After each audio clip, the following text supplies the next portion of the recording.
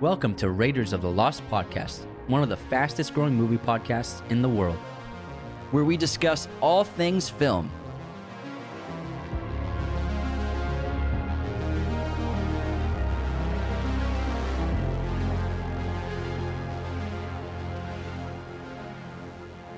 To celebrate our 100th episode, we are going to discuss 100 films to see before you die.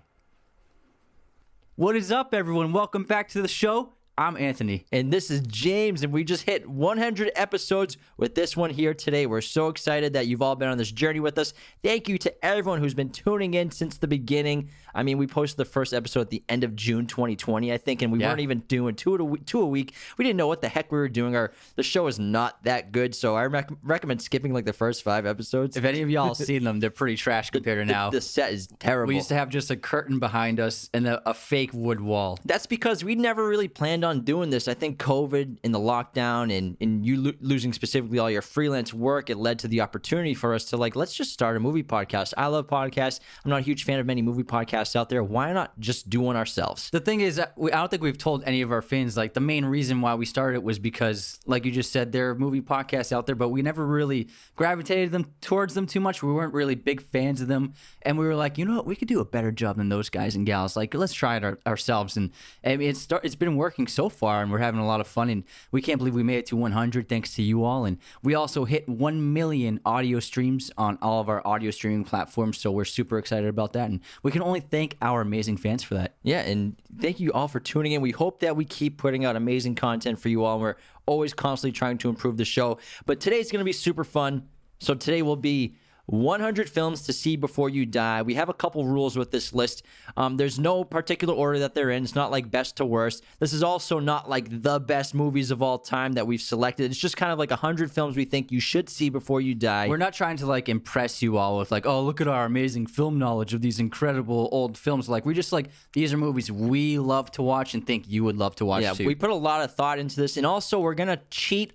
We're going to do franchises will count as one. So the Lord of the Rings trilogy, we're just going to put that as one. It's cheating. Because otherwise there would be 3 Lord of the Rings movies. Yeah, exactly. So we're trying to expand on it a little bit. And this is an impossible list to make. So please don't get too upset when you hear our list and you don't hear movies that you think should be on the list. This is just our list. So if you're looking for 5 Marvel movies, I'm sorry, you're not going to find it here. How is Endgame not on this list? But like I said, this is a tough list to make. There's a lot of hard decisions. We also had to combine our ideas for what we wanted. So I made a list of 150. He did 100 and something. Then we just spent 3 hours. No, we can't keep that. No, we have to keep that. It was tough. It was really killing your darlings. We tried to make a rule of only doing at most 3 by the same director, and we did pretty well, except for with Spielberg. You got to put a bunch of Spielberg in this list. You can't. Yeah, he's done so many genres. And so let's get started. Let's go. This list of 100 films to see before you die. I would love to start with the first film because it's one of my favorites, Jaws, which came out in 1975, obviously directed by Steven Spielberg. And for me, this is easily in my top 5 movies. I think that it's a masterpiece. It's a game changer for cinema. It's the first summer blockbuster ever. And I think Spielberg showed his talent as a director with this movie. And I don't care what anyone says. Jaws is a horror movie. Horror movies don't need a psychopath wielding a knife or anything supernatural. All you need is to fill audiences with complete dread and fear. That's the goal and requirement of a horror film. Jaws is a horror movie. One of the best horror movies ever made. One of the best monster movies ever made. Love it. All right, let's move on to number 2. Again, this is not in any order, everybody. The Lord of the Rings trilogy, since we just talked about it, 2001, 2002, 2003, that's when the 3 films came out, all directed by Peter Jackson. These were amazing achievements. We've done multiple episodes on this franchise because we'll never see movies made like this before. I mean, they completely changed the game in terms of what you can do on a large-scale practical level. And, I mean, Frodo, the characters, and the Fellowship, they're just some of the greatest films we'll ever see. I agree. No one will ever do what Peter Jackson did, and he solidified himself as one of the greats of all time because of this accomplishment. Before we continue, if you want to help support Raiders of the Lost Podcast, the best thing you can do is share us with your family and friends and become a patron at patreon.com/Raiders of the Lost Podcast. Patrons get perks like personalized messages, personalized videos, podcast schedules. Top-tier patrons get monthly shoutouts on the podcast. You also get exclusive bonus episodes of the entire podcast just for patrons. Head on over to our website, raidersoftheLostPodcast.com, to check out all of our sources of content, our merch, our custom movie posters, and become a patron today. Be sure to follow us on all social media platforms. Follow and subscribe on Apple Podcasts, Spotify, Google Podcasts, wherever you listen to podcasts. Leave those 5-star reviews. Subscribe on YouTube if you're watching, and smash that like button. All right, next on the list is The Shining, directed by Stanley Kubrick, which came out in 1980. I've seen this movie, it's got to be more than 30 times now, and I am endlessly obsessed with it. What he crafted was something really special. When it came out, The Shining got torn apart by critics, didn't make that much money. Stephen King hated it, but it has become one of the most beloved movies of all time, and is many consider the best horror film ever made. And I think Kubrick made a masterpiece with it. It's in my top 10 for sure. I love every minute of it. Every time I watch it, I'm just, like you said, it's like hypnotizing. You can't look away, and you pick up something new. And I love the Room 237 documentary that accompanies it, because it's full of all these crazy conspiracy theories that are connected to The Shining. But Kubrick's a genius. I like the changes he made to the film as opposed to the book. I think it works better for the medium of film and storytelling in that format. But, Shining's one of the best all time for sure. That's why I got a poster of it right here. Number 4, we got The Godfather and The Godfather Part 2. Again, we're cheating a little bit, so we're going to put them both at the same thing. Released in 1972 and 1974. Francis Ford Coppola gave us 2 masterpieces. The third one's, it's a good end to the trilogy, you could say. But the first and second... the first one's the best movie ever made, you could probably argue. The second one I like better, though, because I love being with Vito Corleone back in Italy when he's young, and then coming back to America. So I love watching his story from a young age. Yeah, this is just masterful filmmaking that Francis Ford Coppola pulled off, and some of the best acting ever done, as well as some of the best cinematography we've ever seen by Gordon Willis, who was a huge cinematographer in the 70s, 80s, and 90s. And I think these are 2 absolute masterpieces, and they will always live on and be regarded as that. Number 5 on our list is Pulp Fiction, which came out in 1994, written and directed by Quentin Tarantino. And obviously, this was a game changer when it came out. No one had ever seen of a movie with the storylines that were weaved together like this in this way. The way Tarantino bounced around time periods and characters was something that to marvel at, and I think that he really catapulted into fame because of this movie alone. I think Pulp Fiction is that movie that I saw in my youth that's always stuck with me and kind of changed my perspective of how I watch film and looking at it differently from an art form. And so I think Pulp Fiction, for a lot of people when they're young, when they discover that movie, it kind of changes a lot of things about how the way they think about everything in general, not just film. And that's a movie it's like listening to a new band that kind of changes your life in a way. It's like Pulp Fiction does that for so many people. Number 6, we have Old Boy, directed by Chan-wook Park, and this is one of my favorite Korean films. It has one of the craziest scenes I've ever seen in my life, the long take hammer scene in the hallway. If you've never seen this, watch it ASAP. It should be on your queue very soon, and it's one of the best foreign films ever made, probably. They remade it with Spike Lee directing, and Josh Brolin as the lead, but it's not as good. In the ending, it's the craziest twist, wild ending I think you'll ever see in a movie. Old Boy might have the best twist in all of movies. It's up there for sure, and it's just a completely original, unique experience for cinema, and it was just an immense experience when you watch this for the first time. Number 7, Silence of the Lambs. I keep getting all the horror movies. I like it. Yeah, I should have taken your side. Came out in 1999, directed by the great Jonathan Demme. 1991. 1991, my bad. Came out in 1991, everyone.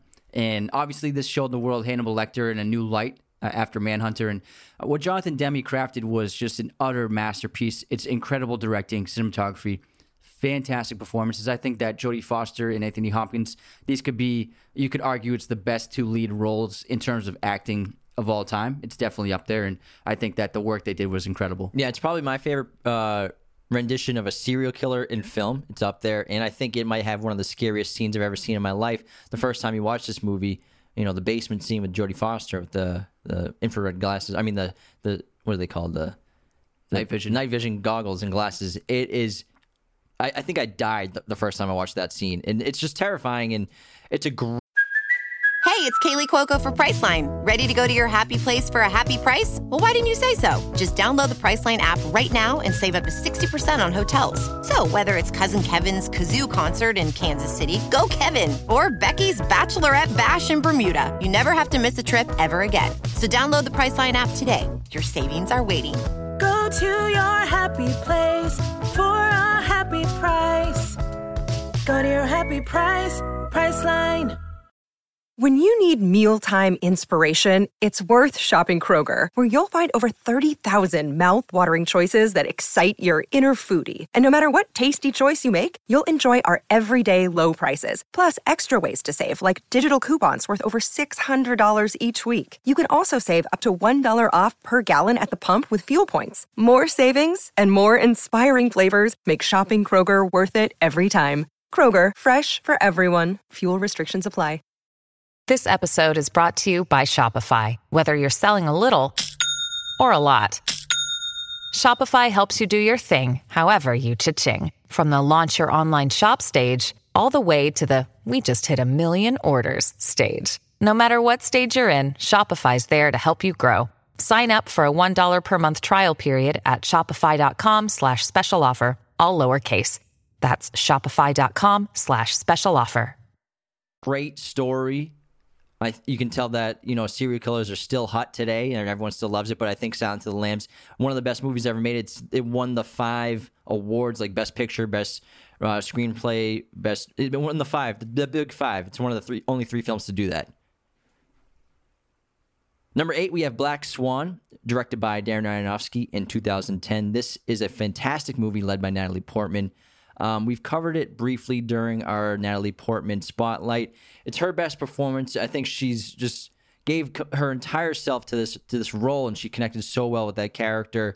And overall, just the cinematography and the art that is every Aronofsky movie just blows me away.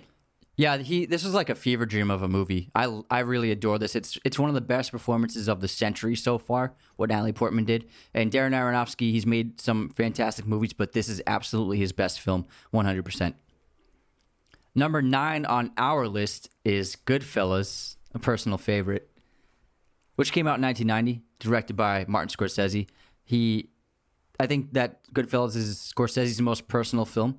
It's about Italian mobsters in New York, and he grew up around that, and that's why I think it's so accurate and feels so authentic. And I think that's why the movie works so much, because it feels like these are real people and these are their real stories. And I think that he changed the game with this movie. Yeah, this is one of the first movies that we did like a solo episode on just this film, and it's because it's Goodfellas. It's one of the best movies ever made, and everybody could quote 1,000 lines from it, and it's just full of some of our favorite characters we'll ever see in cinema again. Jimmy Conway, Henry Hill, Tommy. Number 10, we have the Indiana Jones trilogy, really the first 3. So 1981, 1984, 1989. That's when Raiders of the Lost Ark, Temple of Doom, and then Last Crusade were released, directed by Steven Spielberg. The idea was created by George Lucas, and he pitched it to him on their trip to Hawaii when he was hiding out from the Star Wars premiere.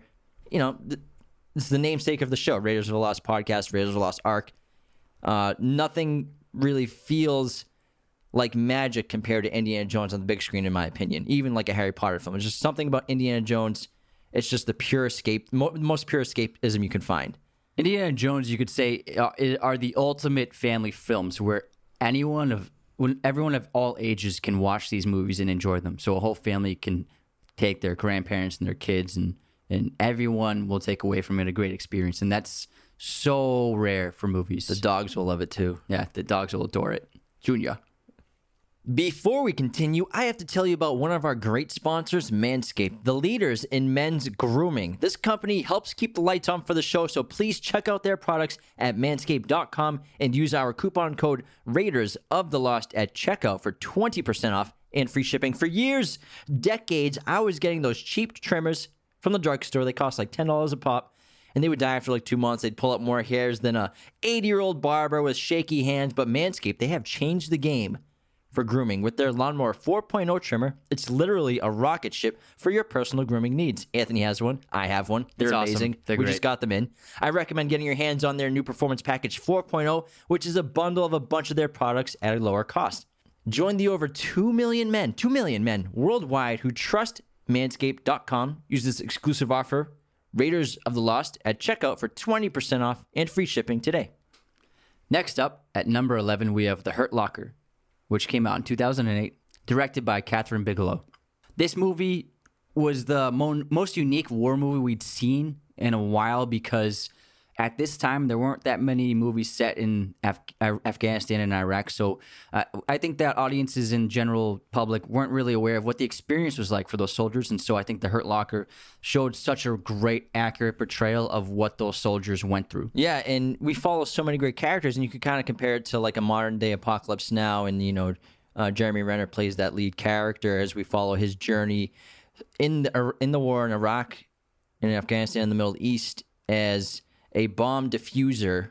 And Catherine Bigelow, I think, is one of the best directors in Hollywood working today. Every one of her movies is a hit. I mean, Point Break obviously is fantastic. Zero Dark 30 is great too, but I think Hurt Locker is her masterpiece, her best film. She was the first female director to ever win Best Director with this movie.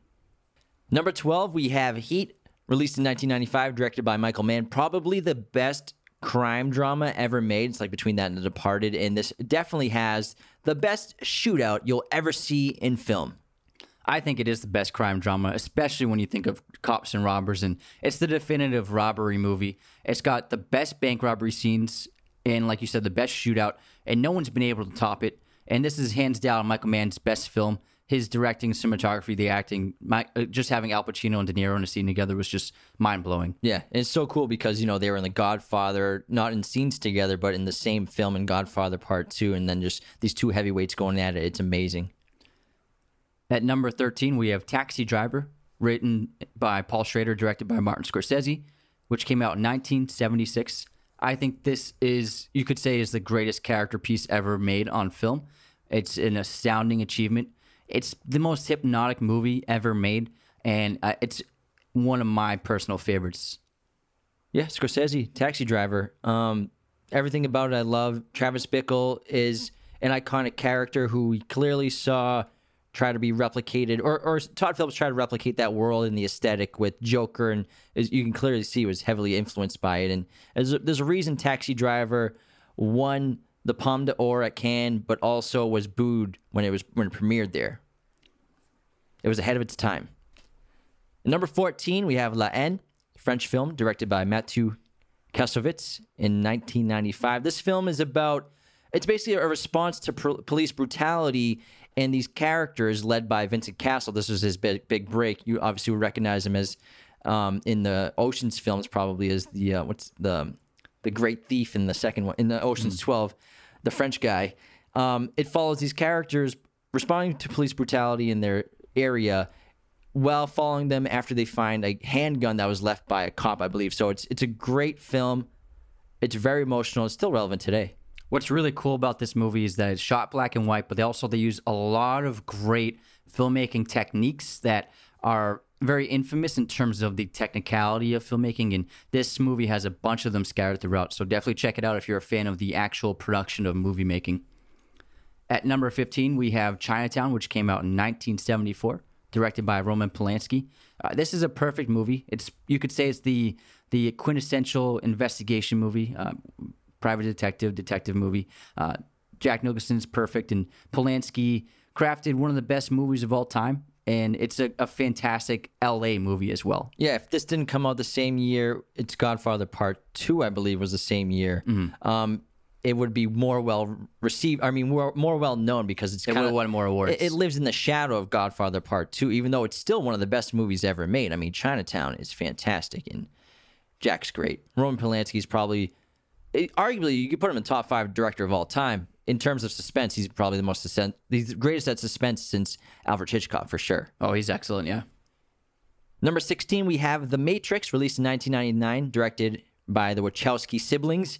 And this movie changed the game. I mean, it's one of my top 10 favorite movies of all time. I've seen it like 40 freaking times because it's that good. It never gets old. I connect with it, especially I think when it came out, we were 9, and so we kind of grown up in that like pseudo internet age where we're advancing in technology and AI is becoming more relevant in our lives. So I just love this movie. This is the a movie-going experience that I remember clearly, and that's kind of hard to come by because it was so impactful. And no matter how many times I see this movie, it never gets old. I never get bored of it, and I just enjoy it immensely every single time.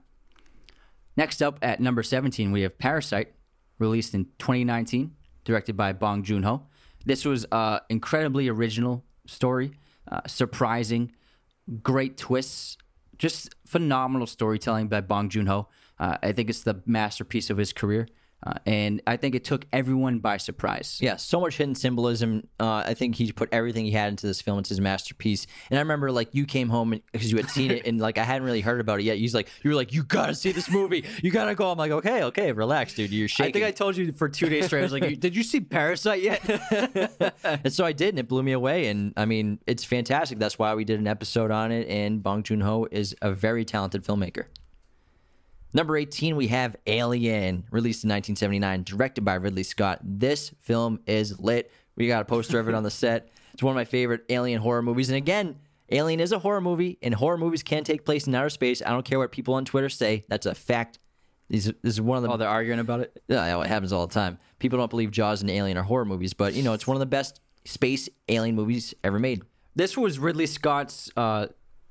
retort to Star Wars. He saw Star Wars and he's like, you know what, I can do that, but I can make it like a real movie, like adult. Not that scary. Star Wars isn't a real movie. No, yeah. But like, I'm gonna make a dark one, and he pulled it off. And it's one of my favorite movies. It's endlessly rewatchable. It's always horrifying. So well made, so well directed, and the design of the alien is something that has never been even close to topped by any other creature design, I think, for aliens. Yeah, I think the closest is maybe Arrival. It's something crazy, unique like that. But it's still not even the same. Yeah. Like, the design of the alien is perfect. It's a perfect killing machine, perfect organism. Sorry. My turn.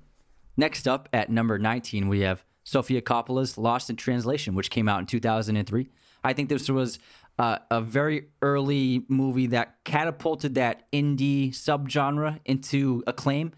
Movies that didn't really have plots, but followed a character who was like wayward, didn't really know what they were doing, trying to figure their lives out. It became a popular thing, and so it became like of the 2000s, those quirky indie comedies, dark comedies, became very popular because of movies like this. Yeah, I think Lost in Translation is one of the most relatable films I've ever seen in my life. Every time I watch it, I feel like they're real people, because what Sophia does so well is shows you parts of real lives that you never see in film, like all the times that they're laying in bed by themselves alone. You know, we do that for the majority of or large portion of our lives. So I think it's a great script, even though a lot of it is improvised. Amazing directing, and like you said, it's kind of just sparked that indie phase.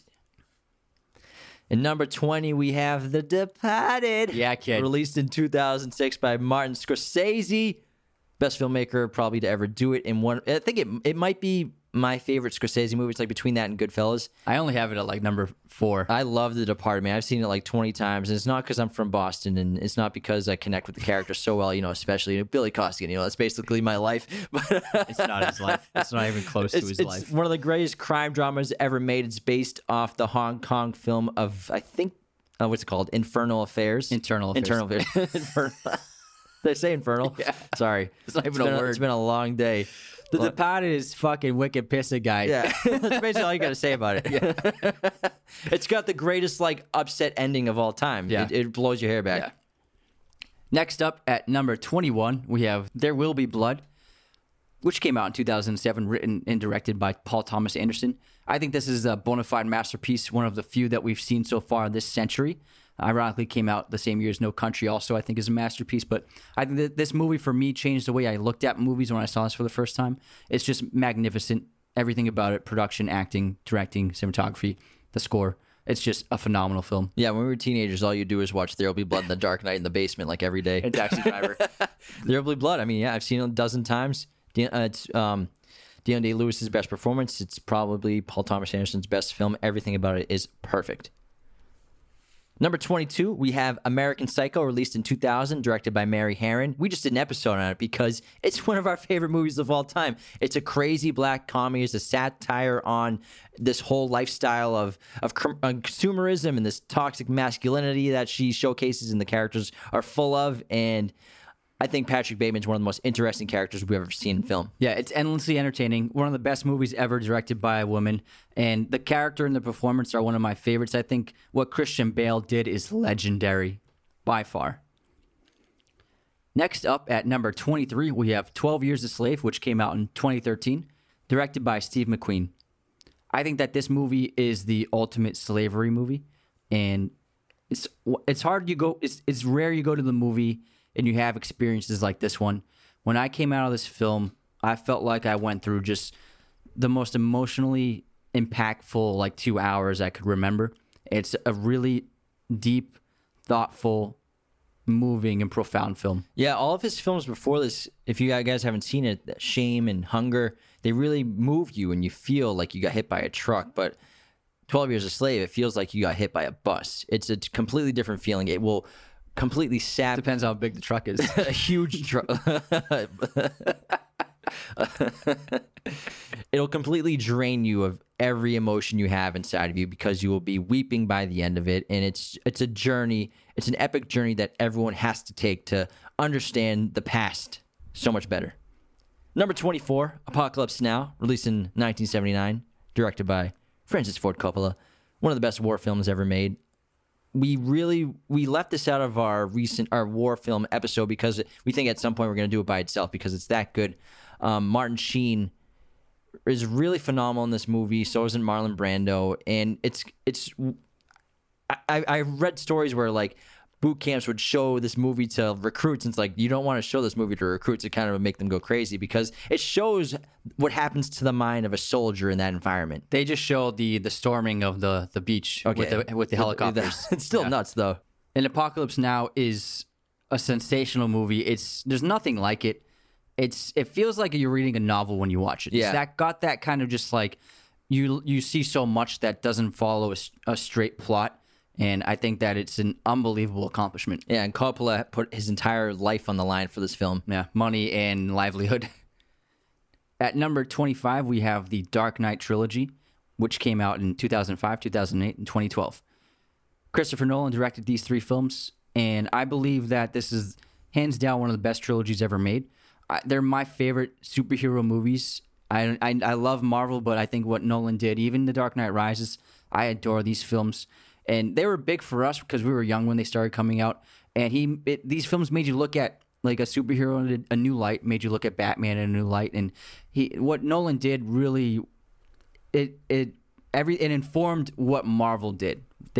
What Marvel became, you got to thank Batman Begins and The Dark Knight because of it. Yeah, I mean, Batman Begins and The Dark Knight, it's they can go either way, which is the better film. And The Dark Knight Rises is borderline a masterpiece itself. But, Batman Begins is the greatest origin story I think we'll ever see for a superhero. And then The Dark Knight, I think, is the greatest superhero film that will ever exist. I don't think anything will ever top it. Before we move on to the next movie in our list, I have to tell you all about movieposters.com, the #1 place to get your posters online today. Use our special promo code Raiders15, again, Raiders15, to get 15% off your order today. There's no better way to express your love for cinema, for film, for television than by decking your place out with a ton of awesome movie and TV posters. And movieposters.com is the place to do that. They have all sorts of framing, backlighting, every kind of movie you can imagine. They got it. Again, use our special promo code Raiders15, again, Raiders15 at movieposters.com to get 15% off your order today. Number 26, we got Forrest Gump, 1994 released. Robert Zemeckis directed this film, which somehow beat Pulp Fiction and Shawshank Redemption for Best Picture, but we still love it. We still love it. That's a crazy year. 1994 was an insane year for film. I think Lion King came out too that year. Yeah, I think so. Forrest Gump's fantastic. It's the ultimate feel-good movie. It's inspirational. You can't watch this movie and not love Forrest Gump unless you're just a cynical bastard. Forrest is one of the most lovable characters of all time, and Zemeckis he did such a great job directing this movie. Number 27, we have The Shawshank Redemption, which came out in 1994, directed by Frank Darabont. One of probably the most universally loved movie by general audiences. It's #1 on the IMDb list, and it's a beautiful story. It's a tragic story. It's a very powerful, profound story, And I think all around, it's a fantastic movie. I mean, who can't connect with Andy Dufresne? Morgan Freeman's fantastic. This movie, Tim Robbins. It's based on a short story by Stephen King, and it's Shawshank Redemption. We all know the story. We've all seen it. It's one of the most beloved films of all time. Number 28, we got Fight Club, released in 1999, directed by David Fincher. This, again, was one of those movies in my youth that I connected with so well. Do you have it on your poster on your wall? I think it's like one of those cliche, like a guy in a dorm room has a poster of a Fight Club. But Fight Club, there's something about it that resonated with me so much and still does to this day. I think the mistake a lot of people do, it's the same thing with American Psycho, is they look at only the surface of this film, but beneath it, you'll discover what it's really about. And I think Fight Club just blows me away every time I see it, plus the great twist ending. The thing with Fight Club is you've never seen a movie told in that way. That tone, the attitude, the sarcasm, it was just everyone gravitated to it because it was so wholly unique, and it's gonna live down as one of the best. It was like punk rock film. Yeah, exactly. Number 29, we have Coming to America, which came out in 1998, directed by John Landis. I think this is peak Eddie Murphy, using all of his talents and his star power to launch this incredible film into the success it became. And his comedy is so great. I think people, since he hasn't been in many movies lately, they don't remember how great of a comedic actor Eddie Murphy is. And I think he proves it with this more than anything else. Yeah, I mean, he took so many years off from the limelight that you forget like how great he is in Coming to America and Beverly Hills Cop. And he's a great actor. Another day is here, and you're ready for it. What to wear? Check. Breakfast, lunch, and dinner? Check. Planning for what's next and how to save for it? That's where Bank of America can help. For your financial to-dos, Bank of America has experts ready to help get you closer to your goals. Get started at one of our local financial centers or 24/7 in our mobile banking app. Find a location near you at bankofamerica.com/talktous. What would you like the power to do? Mobile banking requires downloading the app and is only available for select devices. Message and data rates may apply. Bank of America N.A., member FDIC. One of the best comedians to ever live. Obviously, his jokes don't fly anymore with what he used to say, but Coming to America, it's a classic. It's his best movie. I think it's one of the best led films by a comedian. Number 30, one of my personal favorite movies, No Country for Old Men, released in 2007, directed by the Coen brothers. This is the best book to film adaptation I think that's ever been made in terms of relevance. Accuracy? Yeah, that's what I meant to say. In terms of accuracy from book to film. I mean, even like shot by shot, it's like you pictured it while you were reading it. And the Coen brothers just took this amazing story by Cormac McCarthy, which you could say like the book itself was kind of just set up to be a movie. And I think that's why it translates so well to film. And every part about it's amazing. Josh Brolin's great. Plus we have the great Javier Bardem wins his Oscar for Anton Chigurh. It's a perfect movie. It's perfectly directed. And I think Anton Chigurh is one of the great characters of our time. And it's just an incredible piece of suspense, an amazing thriller. It feels like it's on the same par as a great Hitchcock movie. Number 31, we have Boogie Nights, which came out in 1997, written and directed by Paul Thomas Anderson. This is PTA's big breakout movie. It was set in a new world. No one had ever seen a feature film set in the porn industry. And what's so strong about this movie is that he tells it in an authentic human way, where you understand these people and you feel like you're part of their family. And also just showed his talent as a director, his filmmaking style, his techniques, how he likes to move the camera. And again, great performances. This is during the PTA's ensemble part of his career with a big cast. And this is just a flat out masterpiece. Yeah, I think the cinematography might be the most underrated aspect, especially that opening long take shot, which is just phenomenal. It starts sideways and comes off that crane. It's an amazing film. I love it. Number 32, we have Psycho, released in 1960, directed by Alfred Hitchcock. You could probably say that Psycho had as big as an impact on cinema and the future of film as maybe like even when talkies first started. I mean, coming back from silent film, that's how big of an impact this movie had on audiences when they saw it in film, and then just the future of cinema in general and what filmmakers started to do. Yeah, what Hitchcock did was a lot of firsts. Like, you had never seen a woman naked before in a film in America. You'd never seen a woman in her bra in America. And in terms of a person killing a woman naked in the shower, unthinkable before this. But Hitchcock, I think he has a lot of similarities to David Fincher, where they like to push the button, they like to push the edge, and try to do things that no one else had ever done before in terms of portraying the darkness of humanity. And this is his example of that. Also, the first toilet flush. Yeah. Number 33, Dances with Wolves, which came out in 1990, written and directed by Kevin Costner. This is a profound epic. What Kevin Costner did was astounding. He made audiences empathize with indigenous peoples in a new way. Before this, Hollywood didn't treat indigenous tribes and people in a good light, and he showed the humanity that these people had that we never really saw before. And I think that he deserved every award he got for this movie. Yeah, it's just an amazing film. He kind of made like a classic Western in 1990, and it's a very important film historically to try to cope with what's happened in the past in this part of the world, and I think everybody should watch it at some point in their lives. Number 34, The Graduate, released in 1967, directed by Mike Nichols. This movie is amazing. If you just left college, watch The Graduate. You'll understand life so much better, and you'll be able to relate to it so well. And I love the character played by Dustin Hoffman. And in the ending, again, we've talked about before how people mostly misinterpret what happens at the end of the film. But all I gotta say is plastics. This is one of my favorite screenplays. I think it's so well written. It's funny.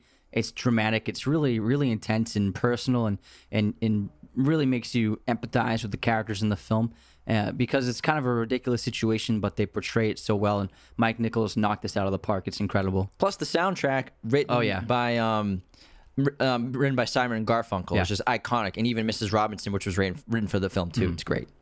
At number 35, we have Anchorman, The Legend of Ron Burgundy, which came out in 2004, directed by Adam McKay. This, I think, catapulted Will Ferrell into superstardom. It's endlessly quotable. We used to quote this constantly when we were kids, and it's one of my favorite movie experiences. Yeah, he was coming off SNL, and he's building his movie career, and my goodness, old school, and then this, and it's one of the funniest films ever made. I think it's always going to be funny, even if you've never seen it before. I've seen it like 30 times for no reason in college, but it's just a legendary comedy, and I'll always love this film. At number 36, we have Malcolm X, released in 1992, directed by Spike Lee. This, again, is another very important film to watch if you've never seen it, to understand more about American history.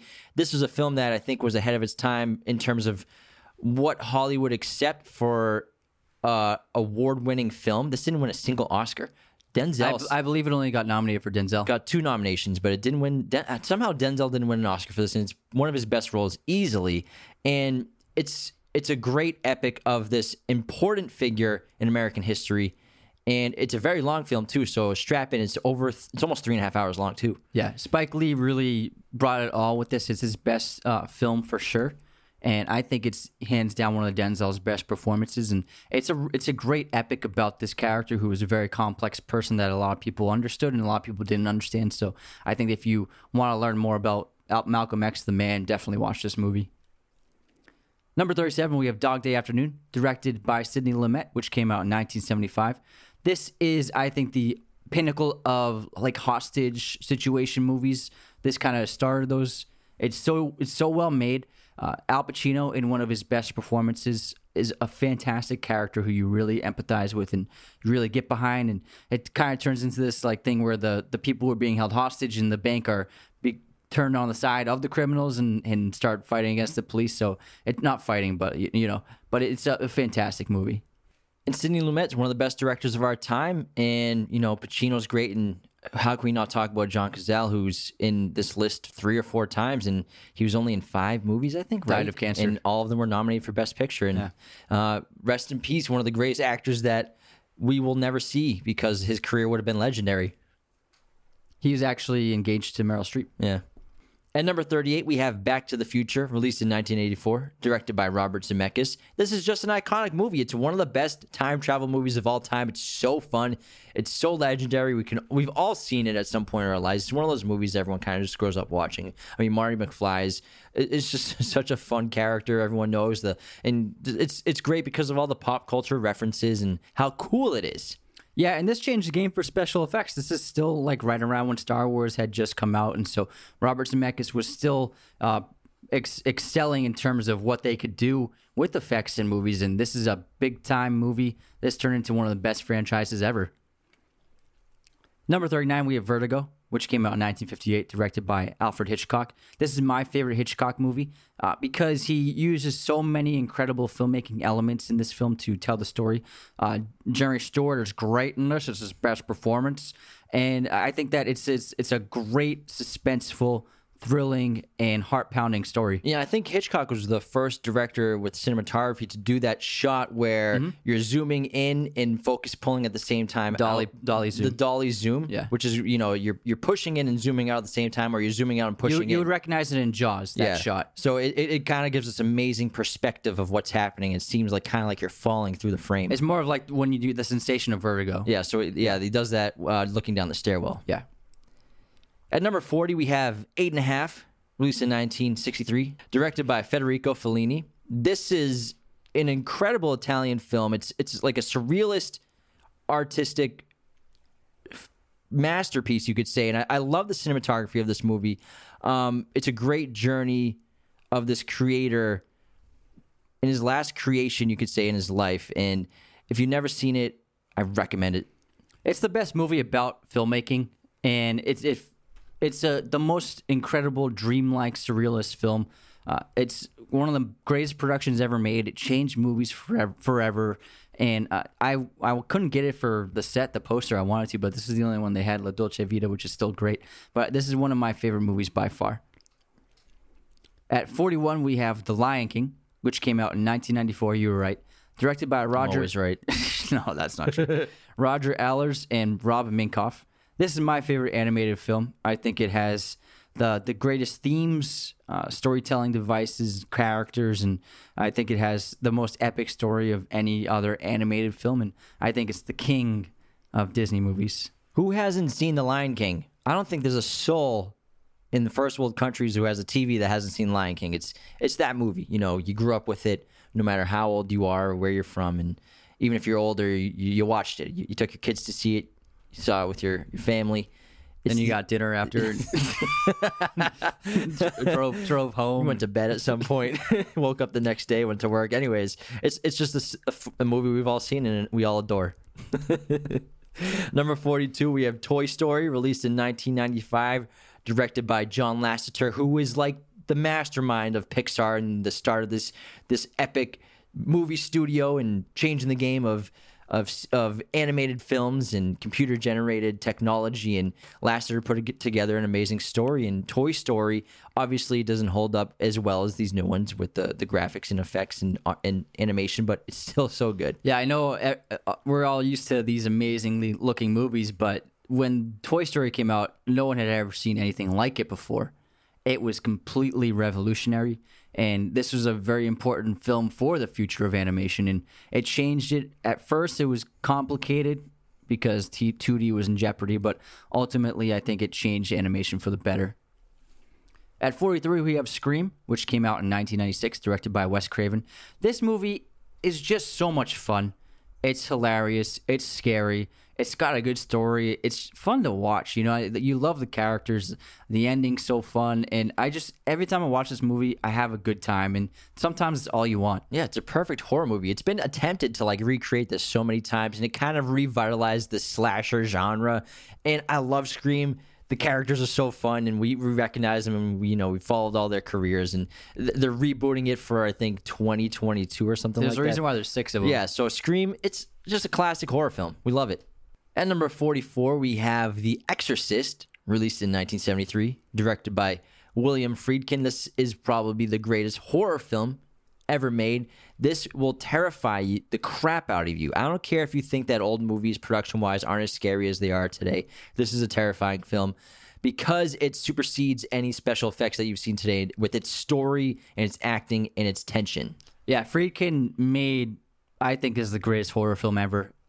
One of my favorite experiences going to the movies was we saw this on film at Coolidge Corner in Boston. It was it had a pinkish hue and everything, so it was so old. It was awesome. And the way that they filmed this was just so old school and bare bones. And it can look a little cheesy at times, but it's all in camera and it feels so real It feels like it's happening. No other movie has made me feel as terrified of demons or the devil as this movie every single time. Dude, when that bed starts to rise, oh my God. Yeah, the practical effects are amazing. It's so well directed. I think that this is one of my personal favorite movies. It's fantastic. Number 45 is The Thing, which came out in 1982, directed by John Carpenter. One of my favorite horror movies. It revolutionized special effects and gore and what you could see in a horror film. When this film came out, it failed, but it has become one of the most loved horror films of all time because it is so good. And it's actually got a really good, tight story.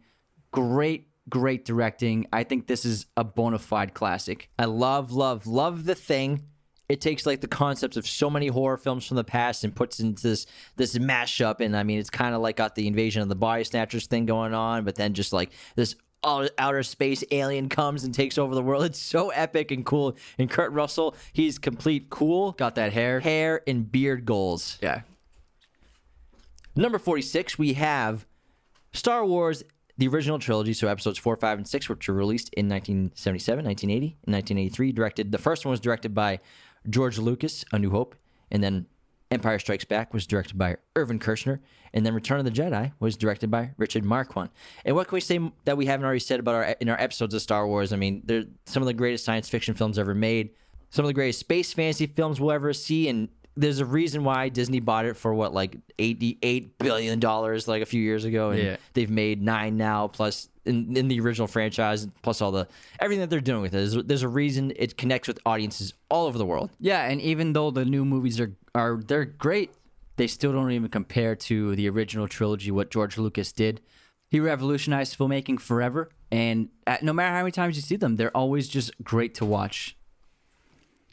Number 47, we have Inception, which came out in 2010, directed by Christopher Nolan. One of the greatest sci-fi films ever made.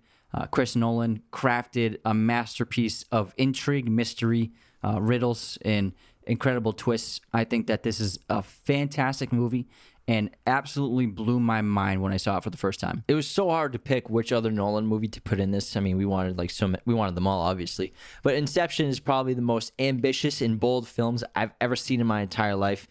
I don't think I've ever been as excited to see a movie than I was for that, because the trailers were fantastic. The story ended up being phenomenal. Leo's great. The cast is superb, and everything about it is just perfect. It's probably Nolan's best movie. It's probably better than The Dark Knight. It's so hard to pick, but I mean, there's a reason why we chose Inception over everything else for him. Not counting the Batmans, obviously. Number 48, we have 2001: A Space Odyssey, released in 1968, directed by Stanley Kubrick. 2001 is one of the most important science fiction films ever made. It changed everything. There would be no Star Wars really without it, because, they kind of just used a lot of the same production elements that he did.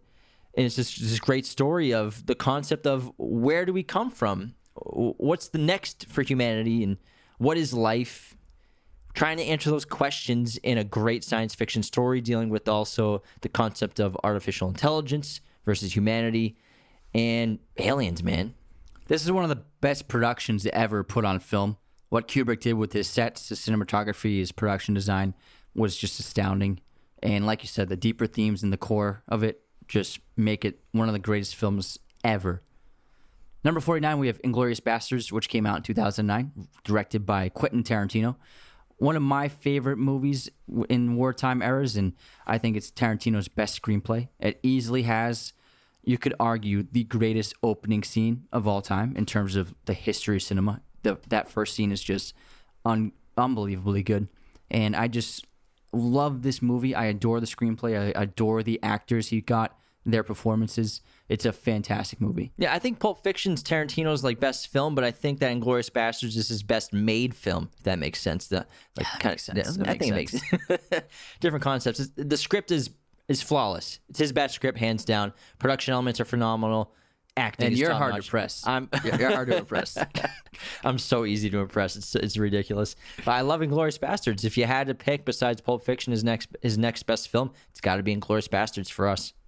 At number 50, we have Seven Samurai, released in 1954, directed by Akira Kurosawa. The first time you showed me this movie, you put it on at like 11 o'clock. You're like, yeah, let's watch this samurai movie. I'm like, cool, let's watch it. I love samurai movies. This is like 10 years ago. Little did I know that it was like 3 hours and 50 minutes long, and we were up until 3 a.m. watching this movie. But I was like, it'll be over soon. it's an epic. And I mean, yeah, Avengers is cool, but this is like the original team-up movie of like these people trying to save other citizens around them. And it's like got everything you need. It's got great action, great comedy, great cinematography, amazing characters, and I love this movie. There wouldn't be Star Wars without this movie. The samurai movies that Akira Kurosawa made inspired George Lucas to make Star Wars, and I love samurai. I love the culture, and I'm endlessly fascinated by them. And Kurosawa has made a ton. He made a ton of great movies, but I think that this is his shining pinnacle of a filmmaker. It's an unbelievable movie.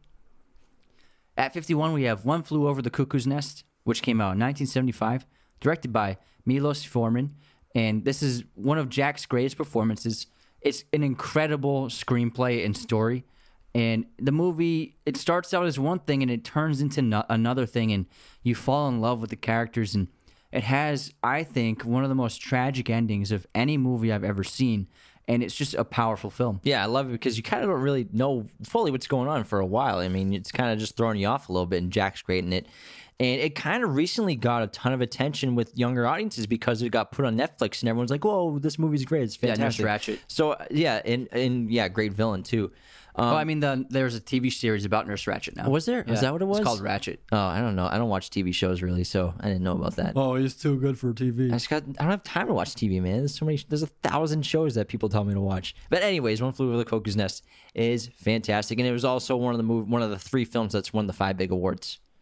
Number 52, we have The Usual Suspects, released in 1995, directed by Bryan Singer. One of the best twist endings you'll ever see in a movie. This film is so fun. It's got interesting characters. It seems like it's one of those like action crime movies that's tried to be replicated so many times since it was released, and it's Bryan Singer's best movie.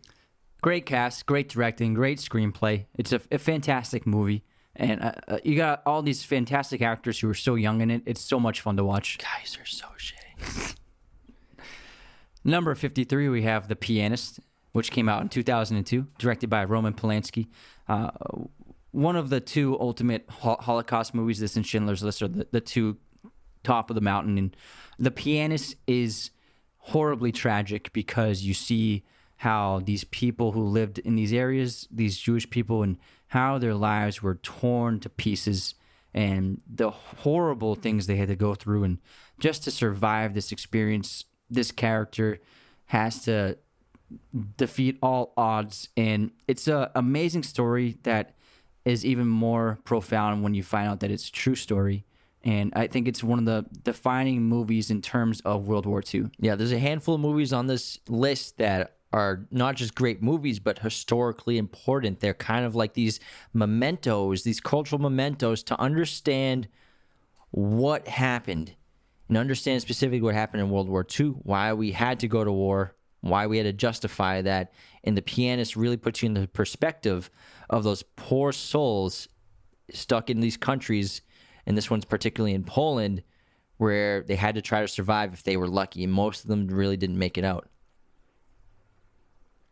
Number 54, we have The Terminator, released in 1984, directed by the genius James Cameron, who's just a sequel machine, too. I can't wait to see Avatar. But The Terminator, we never seen anything like it. This humanoid killing robot from the future that travel back in time. And I love how James Cameron just like starts you off like so like right away. Let's do some time travel stuff. That's how we're going to open the movie. And Arnold Schwarzenegger is perfectly cast in this because it's not like the guy can act. So you just needed someone that was jacked and huge and could be a zombie for like 2 hours. But it's one of the most iconic sci-fi action films ever. It's one of the most original scripts ever, too. It's such an original story because now we're used to stories like this, but no one had ever done anything like this before. So it was a big game changer for cinema, and I think it'll stand the test of time as one of the best sci-fi movies ever. At 55, we have Gladiator, which came out in 2000, directed by Ridley Scott. One of my favorite things about this movie is that they made it on the fly without a finished script, which is unbelievable because this is flat out one of my favorite movies. It's always fun to watch when it's on. I just watch the whole thing all the way through. amazing battle sequences. Maximus is one of my favorite movie characters of all time. Hans Zimmer's score is incredible, and Ridley Scott was just a perfect director for this. Oh, and don't forget about Commodus, a great villain. Yeah, Gladiator. We've done an episode on it. I have a Funko Pop of Maximus on my desk right now. It's my favorite Russell Crowe role. I've seen this movie 50 times. I'll see it 50 more times before I die, and you got to watch it if you've never seen it before. Want to move into our intermission? Oh, yeah, let's do our break, which is brought to you by our friends at Manscaped. Use our coupon code Raiders of the Lost at checkout for 20% off and free shipping. Let's begin our intermission with a movie quote competition. Let's go. I'll go first. I have two. I have one from a fan and one from me. So the one from Jack Jordan, this is a great one. Maybe, maybe not. Maybe fuck yourself. My opinion of feds is like mushrooms. Feed them shit, keep them in the dark. The Departed. Yes, sir. Yes, sir. Marky Mark. And then I also have, from me, a boy's best friend is his mother. Waterboy? I don't know. Psycho. Oh my God, it's Norman Bates. I should have said it creepy. That's a good one. Here's mine. I was just thinking about the first time I laid eye on you, how pretty you looked. It's a one-eyed person. Who has one eye? Oh my God. That's so funny. The quote itself is just hysterical.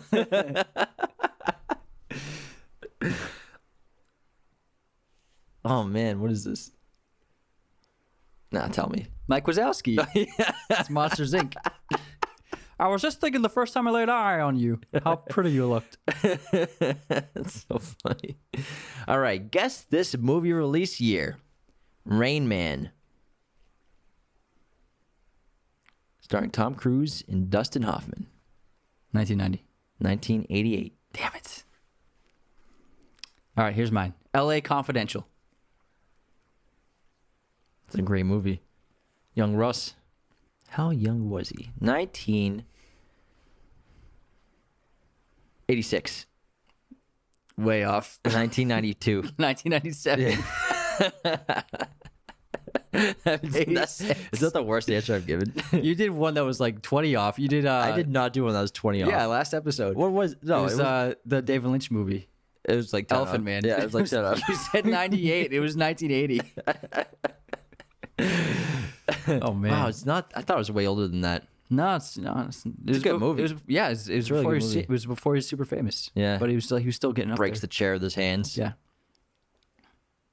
All right, let's do our movie pop quiz.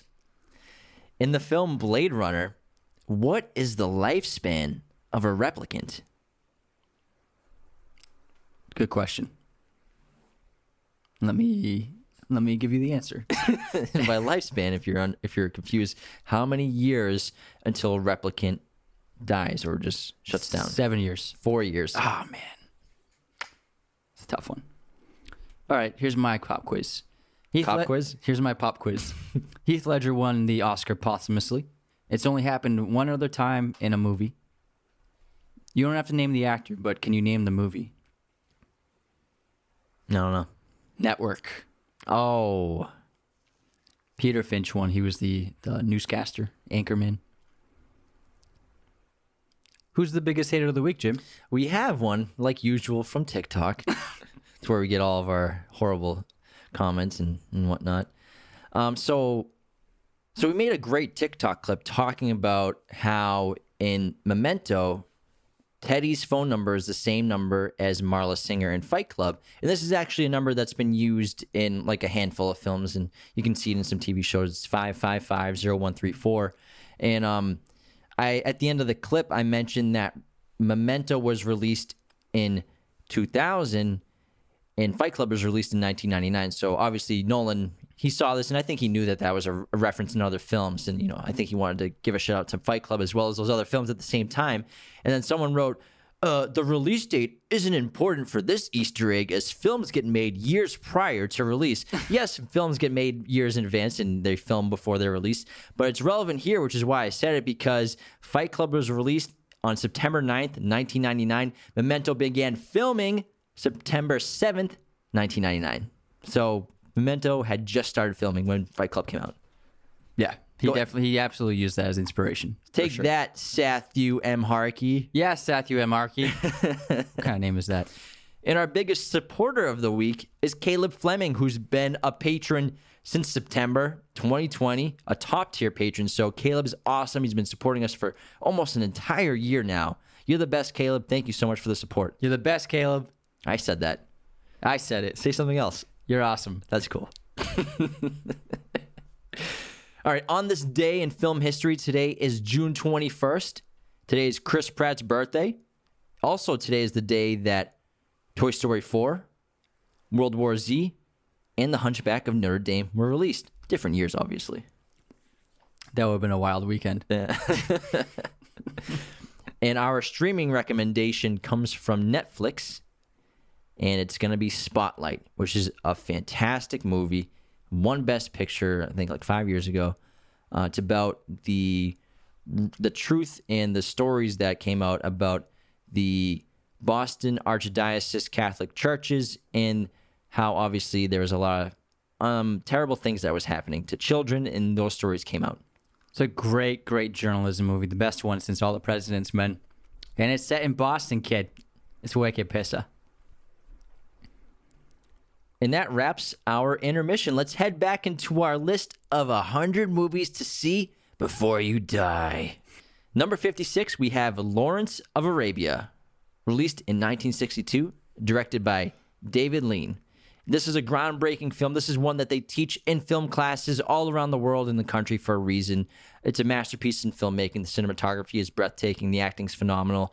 This is just a great epic of a film. This is one of the best made movies, I think, of all time. It's incredibly crafted, especially when you consider that they were shooting on location in these deserts all over the Middle East. It's an impossible task, and they pulled it off. They even captured a mirage on camera, which no one thought was possible, but they really did. I think it's just a magical movie, and I think it could be the ultimate epic in film history. Number 57, we have Good Will Hunting, which came out in 1997, directed by Gus Van Sant. One of my favorite Boston movies is fucking Wicked Piss again. Boston's all over this list, kid. Yeah, oh yeah, kid. It's a fantastic screenplay. It's a really beautiful, beautiful story that Matt Damon and Ben Affleck wrote, and Robin Williams is phenomenal in this movie. And I think Gus Van Sant had a very light and tender touch to the directing, which made you really love the characters and stay invested in the story. The concept is just so great, especially if you're from like New England or Massachusetts or the East Coast. You know, this boy super genius from Southie, and Southie, it's not that bad anymore because there's a lot of young adults and professionals moving into that neighborhood now. But Southie was probably the toughest neighborhood in America. Is up there, top 10 for sure. So it was not a great place to be growing up, and to put this incredible human being, this once in a generation, once in maybe 100-year human being in that kind of environment, and to see what he'd turn out like is incredible. And then obviously Robin Williams is this great mentor character, and this is a phenomenal movie. We love it. At number 58, we have A Clockwork Orange, released in 1971, directed by Stanley Kubrick. This movie is disturbing, but also incredible at the same time. It's one of those movies you can't look away from while you're watching it, no matter what you're watching. It's kind of like Alex when he's in the chair being forced to watch all that propaganda. It's like, I can't look away. It feels just like him. It's an incredible achievement in filmmaking. Obviously, a lot of deplorable acts take place in this film. We're not lifting those up. We're just lifting up the film itself. Kubrick was so great because all of his movies are so different from one another, and this film is so unique. I've never seen a movie like this, and everything about the tone, the directing, the music, it's just unbelievably unique and original, and I think that it's easily one of the best movies of all time. It's so memorable. It's so memorable. Number 59, we have Amélie, which came out in 2001, directed by Jean-Pierre Jeunet. Amélie is a very beautiful film. I think it's very much like Wes Anderson in terms of the whimsical quality of it, the good-natured lead character who has a heart of gold, and she's pure and naive and innocent, and it even has a lot of tragedy, but it's just a gorgeous cinematography. Such a great performance, and I think it's a magical film. If you've never seen this movie, watch it with your significant other. It's like one of those few movies where you actually feel love, like you feel those emotions while you're watching it, because it's such a beautiful movie. It's a great script. Visually, it's so stunning. It's like a fairy tale you're watching. The colors and the aesthetics, the sets, the wardrobe. I love every aspect of this movie. It is phenomenal. Speak of the devil and he shall appear. Dark Knight Rises quote. For number 60, The Grand Budapest Hotel, released in 2014, directed by Wes Anderson. This is Wes Anderson's best movie. If he'll ever top this, I don't know. That's how perfect and great it is. The characters are sensational. The sets, the colors, the same thing as Emily. Everything about it is phenomenal. I love Wes Anderson and his dry-ass humor in this movie is...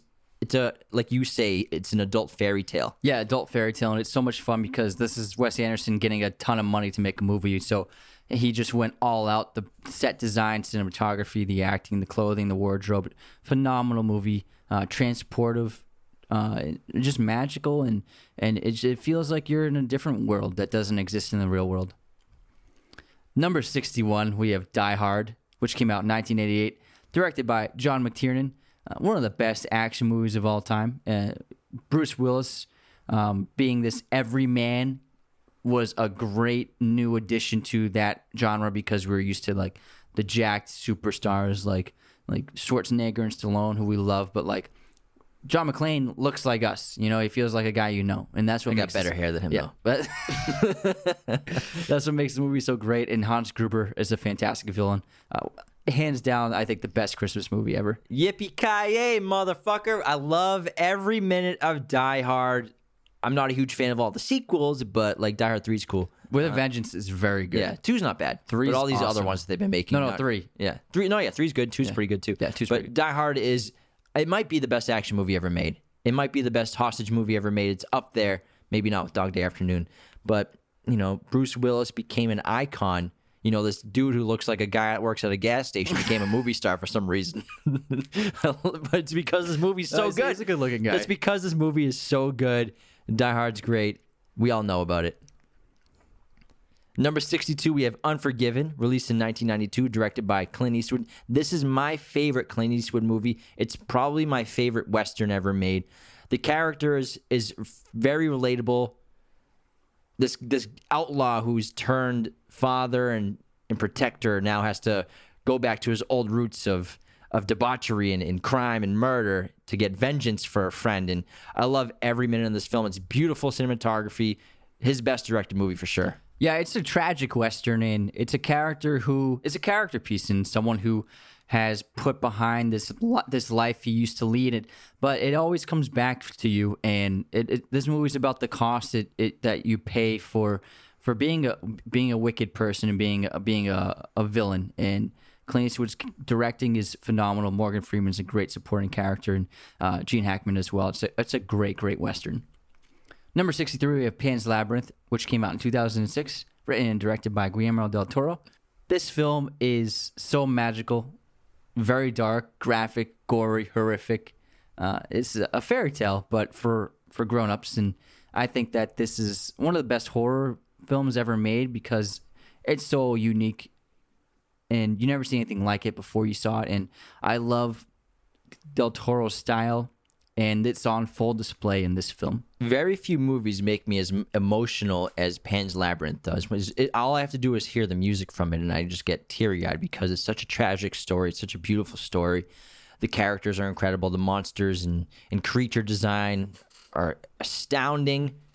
Cinematography was great. Won Best Cinematography. And I have nothing but pure sadness for Ophelia. But it depends on what you believe in. Number 64, we have Fargo, released in 1996, directed by the Coen brothers. The Coen brothers just have their own breed of comedy, I think, and I don't think anyone does it like them. It's very dry. It's similar to Wes Anderson in a way, but to like mix it in with this crime genre and just this like this horrible, these terrible criminals at what they do, and they're just like in the wrong place, the wrong time. And they just mess up so much, and it's so great to see that in such a fun environment, like a real environment, like in Wisconsin, in this with these accents, and Frances McDormand's fantastic in this movie, and highly quotable. It might be their best movie after No Country for Old Men. I love this movie. Yeah, the Midwestern location and locals is what makes this movie great because, it's a dark crime drama that you've seen 1,000 times, but the way they tell their story is what makes it so good. And having it set in that environment, we're used to things being set in either like LA or New York, but being in the Midwest in this random area where it's like the middle of nowhere. Don't you know? Don't you know? It's just so much fun, and I think it's endlessly funny. It's great. Number 65, we have Trainspotting, which came out in 1996, directed by Danny Boyle. This, I think, catapulted the genre of drugs being like drug users in movies. I think it was a hot commodity for a few years after this. Also, Ewan McGregor broke out in this movie. It has so much energy. It's so well made. Danny Boyle really showed his voice as a filmmaker. The way he directed like what do you call it? The Worst Toilet in Scotland? The Worst Toilet in Scotland sequence, the high sequences, and then also the withdrawal sequence are just unbelievable filmmaking achievements, and I think this is an astounding movie. Yeah, he's an incredibly creative filmmaker. He does things that no one even comes close to thinking of doing, you could say. Like the last toilet in Scotland, like going down there and just like swimming out of it in like a lake or something like that. Great movie. Addiction is a serious issue, but it's great to see it tackled in films like Trainspotting. Then, like you said, we saw like a bunch more like with Requiem for a Dream, these great films about addiction, and they're super important to watch. Number 66, we have The Truman Show, released in 1998. Directed by Peter Weir. We just did an episode on this a couple months ago because it's probably Jim Carrey's best movie. It's his best performance probably too. It's an incredible achievement in filmmaking and in storytelling in general. And Jim Carrey is both perfect for this role, hysterical, and his character of Truman is one of the most... You probably feel more empathy than any other character in cinema. It's one of the best scripts ever, I think. It's so underrated in terms of the screenplay. And just the directing's amazing. And Jim Carrey, because he's the comedian, people, I think, looked past his performance and didn't appreciate it for what it was. But I think now we've heard so much feedback about this movie from fans. People adore this movie, and for good reason. At 67, we have Moonlight, which came out in 2016, directed by Barry Jenkins. This is an incredible piece of filmmaking by Barry Jenkins. His personal touch to the movie is what makes it so great. A lot of it's inspired by his own childhood and his upbringing, and he knows that world so well, which is why the movie feels so authentic. And telling the story with 3 acts, with the 3 different ages of one person, it was such a brilliant way to tell this person's life story from beginning to adulthood. And it's a profound movie. Yeah, I've never seen anything like this before. I mean, Boyhood's kind of similar, where you just follow this one person on a very long journey throughout their life. But Moonlight, we see 3 main phases of this character's life. And the character goes through so much emotionally, physically, to then create this outer shell exterior to protect himself from all the pain of his past into this hardened individual. And it's so interesting to see this character study of him, of what he becomes at the end of the film, and then the final shot of the film, and we see what's really hiding inside of that shell. And I just love this movie. At number 68, we have Jurassic Park, released in 1993, directed by Steven Spielberg. It's Jurassic Park. I mean, what else you gotta say? Dinosaurs. We've never seen anything like this before in big screen. They look so real. I mean, we have raptors hatching from eggs. It's a brilliant idea. It's a great script.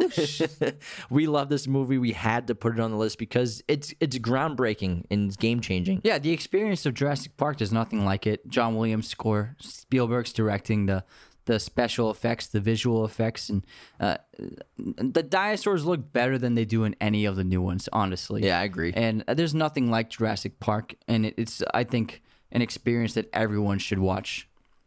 Number 69, we have The Deer Hunter, which came out in 1978, directed by Michael Cimino. And this is easily one of the greatest war movies ever made. One of De Niro's best performances. I don't think a lot of people have seen it because they'll be like, oh, De Niro does the same thing every time. Watch The Deer Hunter. it'll change your mind about De Niro. He's a brilliant actor in this movie. Meryl Streep's great in it as well. Christopher Walken, very young, he won the best supporting actor, and it's a horribly tragic movie about the cost of war and how it can affect those who serve in war. And I think that everyone should watch this movie. It's a really beautiful film. Powerful, disturbing. I mean, the Russian roulette scenes are just incredible. They're so hard to watch. You can't look away. But I mean, like you said, De Niro's a madman in this movie, and we've talked about him briefly. What he did on set with this movie is just insane. He started the acting crazy, offset to method character. Yeah, not full Daniel Day, I'm going home as the character, but on set method acting. He kind of pioneered that a lot. Number 70, we have Pirates of the Caribbean: The Curse of the Black Pearl, released in 2003, directed by Gore Verbinski. These movies are just so fun. We saw hardcore, realistic pirates. It would have been cool if they were rated R movies. That would have been epic. But we got PG-13, which is cool from Disney. And I mean, Jack Sparrow, one of the most iconic characters ever in the history of film. Maybe my favorite Johnny Depp character he's ever done. They're just great adventure movies, great fantasy films. And they just take you into this world that you just have fantasized about, read in books, seen in TV shows and cartoons and movies, but to take you there in just the most profound way. This is the closest thing to Indiana Jones we had ever seen. They captured that tone, the nature, the fun quality, the adventure. It's romantic. It's got great action, great acting, amazing visual and special effects, set design. Everything about Pirates of the Caribbean. I adore this movie so much. The sequels are good as well, but the first one's just, I think, a special movie. Yeah, they're trying to do it again with the Jungle Cruise. They're like, hey, any new ideas, Disney execs? We don't got nothing. How about Pirates of the Caribbean, but put it on a river? What other theme park rides do we have? See that trailer? Oh my God. I didn't watch it. It looks not that good. Anyways. Number 71, we have the Harry Potter franchise. The first film came out in 2001, directed by Chris Columbus. I think we should just talk about that one because it was such a game changer. Introduced us to that world, that character, the amazing story that J.K. Rowling created for us. And I think it's an astounding family film, just like Indy, just like Pirates. Everyone can watch it and enjoy it together. And it's something new. You never seen anything like it before. And I think it's just magical. Yeah, we just did the Sorcerer's Stone in our last episode 99. We'll be doing Chamber of Secrets next week as well. And, Harry Potter, one of the most fascinating, one of the greatest stories ever told in fiction literature, in modern world, and in film. And Chris Columbus did just an amazing job bringing us to this wizarding world, which we had only fantasized about and could never really imagine until he showed us what it would really look like. And he blew us away with this film, and I mean, we had 8 Harry Potter films in total, and every single one of them is phenomenal, amazing. Fantastic Beasts, I don't know about that. We'll see. Number 72, we have Rocky, released in 1976, directed by John Avildsen. I never knew that guy's name. Avildsen. Who cares about the director of Rocky? It's Sly. But we all know the story. I mean, Sylvester Stallone wrote the script, and he had to sell his dog to pay his bills, and then eventually was allowed to star in the film, and they got a bigger budget. And it's the best sports movie ever made. It's one of our favorite movies. We've seen Rocky 30 times in our lives at least. Who knows? It's Sylvester Stallone at his best, playing this Italian who can barely speak English, fighting people. What's the problem? Hey, Adrian. It's you don't like me or something? You don't like me? It's the ultimate underdog story, and this won Best Picture and deserved it. I mean, it went up against some great movies, but this is one of the most inspirational movies ever made, and I adore this movie so much. 73, we have Seven, which came out in 1995, directed by David Fincher. This is, I think, my favorite David Fincher movie. It's one of the best serial killer movies ever made, if not the best. There's something about David Fincher and serial killers. He's just good at it. It's so dark and disturbing, and it pushed the envelope for what audiences had ever seen. And I love this movie, even as messed up as it is. Kevin Spacey's great. Having Brad Pitt and Morgan Freeman together is just, I could watch them chew up scenery all day. It's great. Yeah, I think that Fincher's just not afraid to just explore the depravities and perversions of human beings, and I think that's why it works so well with him and serial killers and these crazy characters. And Seven, Best serial killer movie probably ever made. And then the phenomenal twist at the end is just mind-blowing. What's in the box? What's in the box? Number 74, Crouching Tiger, Hidden Dragon, released in 2000, directed by Ang Lee. This movie is sensational. I mean, visually stunning. We've never seen anything quite like this before, especially in Hollywood, to take these filmmaking practices that he was doing in China and bring them here into America. And Yeah, the wire work, the cinematography, also the costume design, the set design. This is an astounding achievement of filmmaking. sometimes when I watch this, it's like a fairy tale too, just the way it works. It's like what they do in animated films, but in real life. Yeah, it's like incredible. the fantastical, defying physics. It was just unbelievable the first time you saw it. It's a beautiful film too. Yeah. Number 75, we have Schindler's List, which came out in 1993, directed by Steven Spielberg. I think that this is the definitive Holocaust film and one of the definitive World War II films, especially because Spielberg tells a story outside of any kind of war zone. You're involved in the concentration camps and what the Jews had to go through, and it's a tough movie to watch every time you see it. It's very difficult, but I think it's important to watch these films. And what Spielberg did, I don't think anyone else could have done, because it comes back to his roots, and it was right that he had to be the one that did it. He actually put it off for over a decade because he didn't feel he was ready to tell the story until he was. And I think that's an unbelievable achievement. Yeah, whereas The Pianist follows a Jewish man in Poland who escapes being put into a concentration camp, Schindler's List is a direct look inside those concentration camps. And again, cultural memento artifact that we have to watch. We must keep this film relevant so that we understand what happened, what this horrible regime of the Nazi Party was doing and did to millions and millions of people, and just turned them into ghosts in years and just eradicated them from existence. And so Schindler's List is a very important film to watch. Number 76, we have The Good, the Bad, and the Ugly, released in 1966. Directed by Antonio Margheriti. Just kidding. It was directed by Sergio Leone. Once Upon a Time in Hollywood joke and Inglourious Basterds joke. So this is the greatest genre-defying spaghetti western. This movie's fantastic. Clint Eastwood is the anti-hero. This is like maybe the creation of the anti-hero. It's like, is he a good guy? Is he a bad guy? He's one of the coolest characters ever. Yeah, he's just always chewing on that cigar and getting into trouble. And it's got the epic shootout at the end, the duel, the Mexican standoff, and I love this movie so much. Yeah, it's got some of my favorite shots of all time, and it's a fantastic. I used to just watch this when I was alone. Oh yeah, I know. I used to come home all the time. This is the third movie you'd be having on. And Taxi Driver. Yeah, Taxi Driver. Like those three movies. I love this movie so much. It's the directing style of the spaghetti western, especially Sergio Leone's cinematography and filmmaking style is so amazing. And just, if you're a fan of filmmaking, when you watch this, it's just like listening to Zeppelin. Number 77, we have Blade Runner and Blade Runner 2049. We're cheating here. We cheated and put them together. Ridley Scott changed the game with Blade Runner, this amazing dark sci-fi film. But then Denis Villeneuve, I don't know how he did it, but he managed to make a sequel that you could argue is better than the original Blade Runner. It's unbelievable. They're both masterpieces.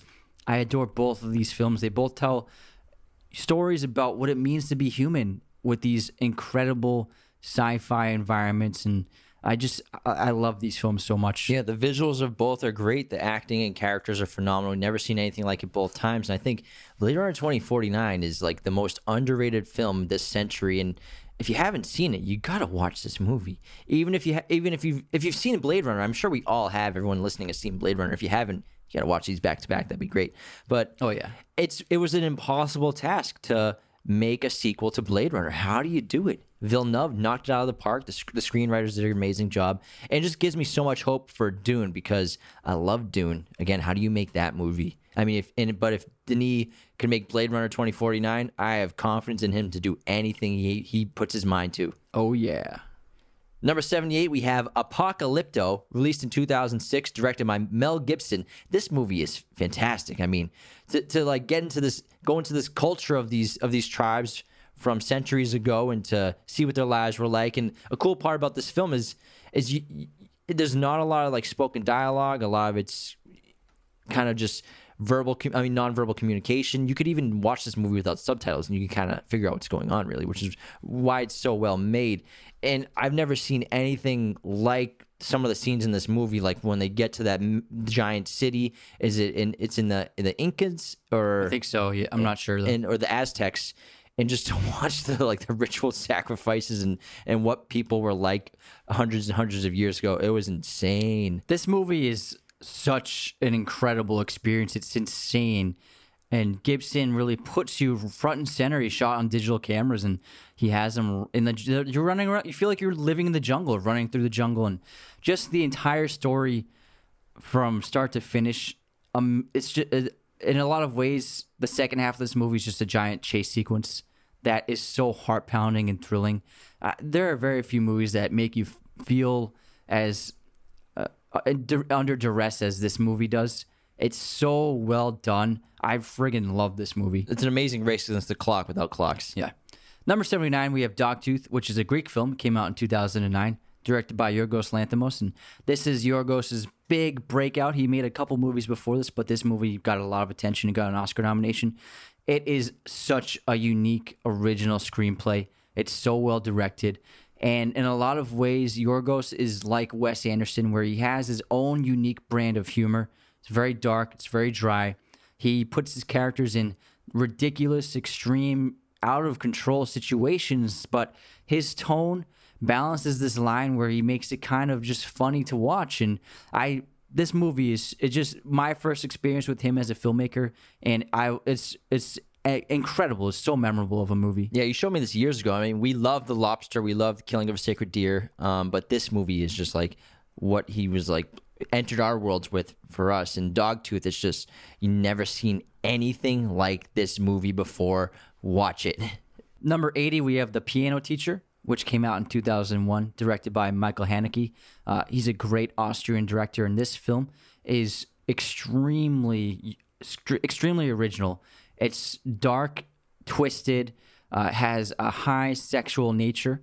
It's about, the depravities of human beings and how you don't really know someone until you see what they live like on their own. And it's about this piano teacher who she forms this strange bond with a student of hers.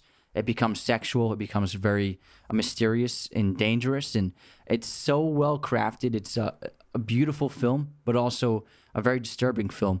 And if you like weird, strange foreign films, this is your cup of tea. Yeah, and Haneke's a fantastic master of bringing realism into his films. Yeah, he shoots with a lot of very long takes. Number 81, Rosemary's Baby, released in 1968. This is, I think, the third one by Roman Polanski on the list because he's a master of suspense. His movies are all incredible. Rosemary's Baby is, I think, it's got to be one of the best horror films ever made. I think it's one of the best movies in general ever made.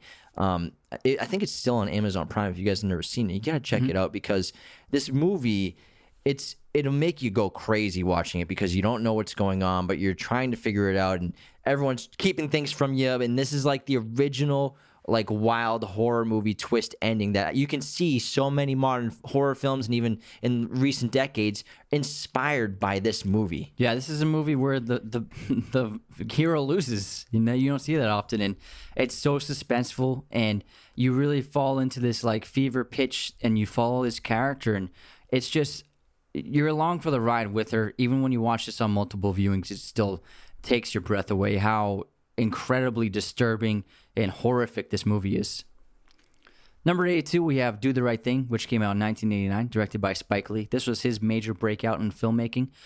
This was his second feature, and this movie is still very relevant today. It's about racial tensions, and this is set in New York on the hottest day of the year. And, there's extreme conflicts between these people in these neighborhoods, and it shows how if you don't really know someone, you can judge them just based upon what they look like and how dangerous that can be and how much conflict that can create. And Spike Lee really crafted something completely his own with this movie. And I love the cinematography for this movie because Spike, like the characters in the script, he gets up in your face with the camera and a lot of interesting angles, a lot of Dutch angles to show, something's a little amiss. And this movie has a ton of energy, and it's kind of like Scorsese, where Goodfellas is his culture. That's how he grew up. He grew up in this Italian neighborhood full of mobsters and priests. And then with Spike, this is the kind of world he grew up in.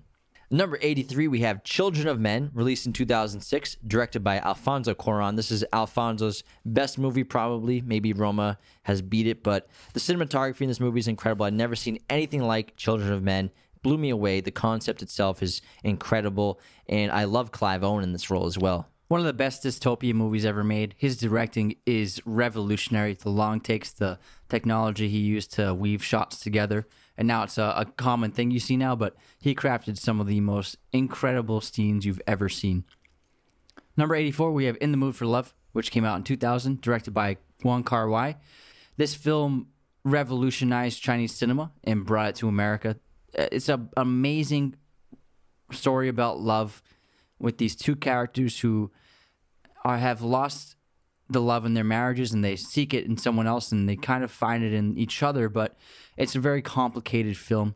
It's some of the most beautiful cinematography of all time in all of cinema.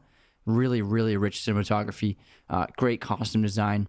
It's just an incredible, incredible movie. If you haven't seen it, check out In the Mood for Love. Yeah, it reminds me of Lost in Translation. You know, this couple like roaming kind of like the streets of the city and everything. It's really hypnotizing. Number 85, we have Brokeback Mountain, released in 2005, directed by Ang Lee. This is a sensational film. It's heartbreaking, devastating movie. Jake and Heath Ledger give such powerful performances. They're incredibly moving in this movie. And, you know, this is the movie that Heath, you know, he made this, and then when it was announced that he was a Joker, everyone freaked out. It's like, I don't want the guy from Brokeback Mountain to be the Joker. It's like, dude, it's a movie, first of all. Second of all, he's an actor. And third of all, Brokeback Mountain is phenomenal. It's one of the most beautiful movies I've ever seen. It's one of the most tragic movies I've ever seen. It's such a deep personal drama, and the acting all around, it's a great ensemble, and the directing and cinematography are just unbelievable. I love this movie. Number 86, we have Rosetta, which came out in 1999, directed by the Dardenne brothers, who are Belgian filmmakers, and this is their first big hit. It won the Palme d'Or at Cannes. And what they do is they tell stories following the characters that are set in, you know, the lowest of circumstances and the bottom of the barrel, and people who are struggling to survive and get by in the cities. And this is a deeply tragic film. It's beautifully made. They use a lot of very long takes, and they use handheld cinematography, so it's documentary style, and they help pioneer that in the 90s with this film and a few others. And what they do is they make you feel like you're there with the people in the movie, and it makes you feel like you relate to them because you feel like you're sitting there with them. Yeah, every time I watch a Dardenne Brothers film, I am trapped inside that movie. I feel like I'm in the room or in the exterior, wherever the characters are. The realism is incredible. It's palpable. Number 87, we have Breathless, released in 1960, directed by Jean-Luc Godard. This is another film similar time as Psycho that kind of was groundbreaking and changed the game in cinema. This is Godard's masterpiece, and this is one of the most important films for the French New Wave, where they revolutionized how you made films. They broke the rules. They made their own rules, and this film is a shining example of that. How you can film a scene, how you can tell a story. They didn't have to follow the Hollywood standard, and that's why so many people gravitated to these films in Europe, and eventually the style found its way to America in the 70s, but it started here with Breathless. Number 88, we have Mission Impossible Fallout. 2018 was the release year, and Christopher McQuarrie directed this film. We put this on the list because we think this is one of the greatest action movies ever made. It could be. I think it could be the best spy movie ever made. It's just unbelievable. The stakes, the sets, the stunts, Tom Cruise. It's an extravagant piece of cinema. You have to see this on the big screen, the biggest screen possible. We saw it on IMAX, blew us away. This movie is the best. It's sick. I think Tom Cruise put more into this role than any actor ever has for a film ever. I'm talking more than any method actor, any Daniel Day-Lewis actor. This guy spent years practicing the stunts, getting everything right to make this film. It's sensational what he did. Christopher McQuarrie is a great action director. He's a great director for these intense scripts of this character of Ethan Hunt. He also wrote Usual Suspects, which is pretty cool. And I can't wait to see 7 and 8. Number 89, we have Raging Bull, released in 1980, directed by Martin Scorsese, and he claims that this film saved his life and De Niro convinced him to direct it. And Raging Bull, it took, the sports genre, which Rocky kind of did too and created this great dramatic film, but Raging Bull is just so much more than a sports movie. It's this incredible character study of Jake LaMotta, a very interesting character who reached the highest heights that an athlete can reach, and then he reaches the lowest lows that somebody can fall to. Yeah, De Niro won the Oscar for this. It's his best performance, and Raging Bull, I think, is the best sports film ever made, and it's also Martin Scorsese's most artistic film. He used a lot of really incredibly artistic ways of shooting this film, the technicality of it, his use of light in this film, and incredibly old filmmaking techniques really make this something unique in his own filmography. Like, there's no other movie like it in his filmography.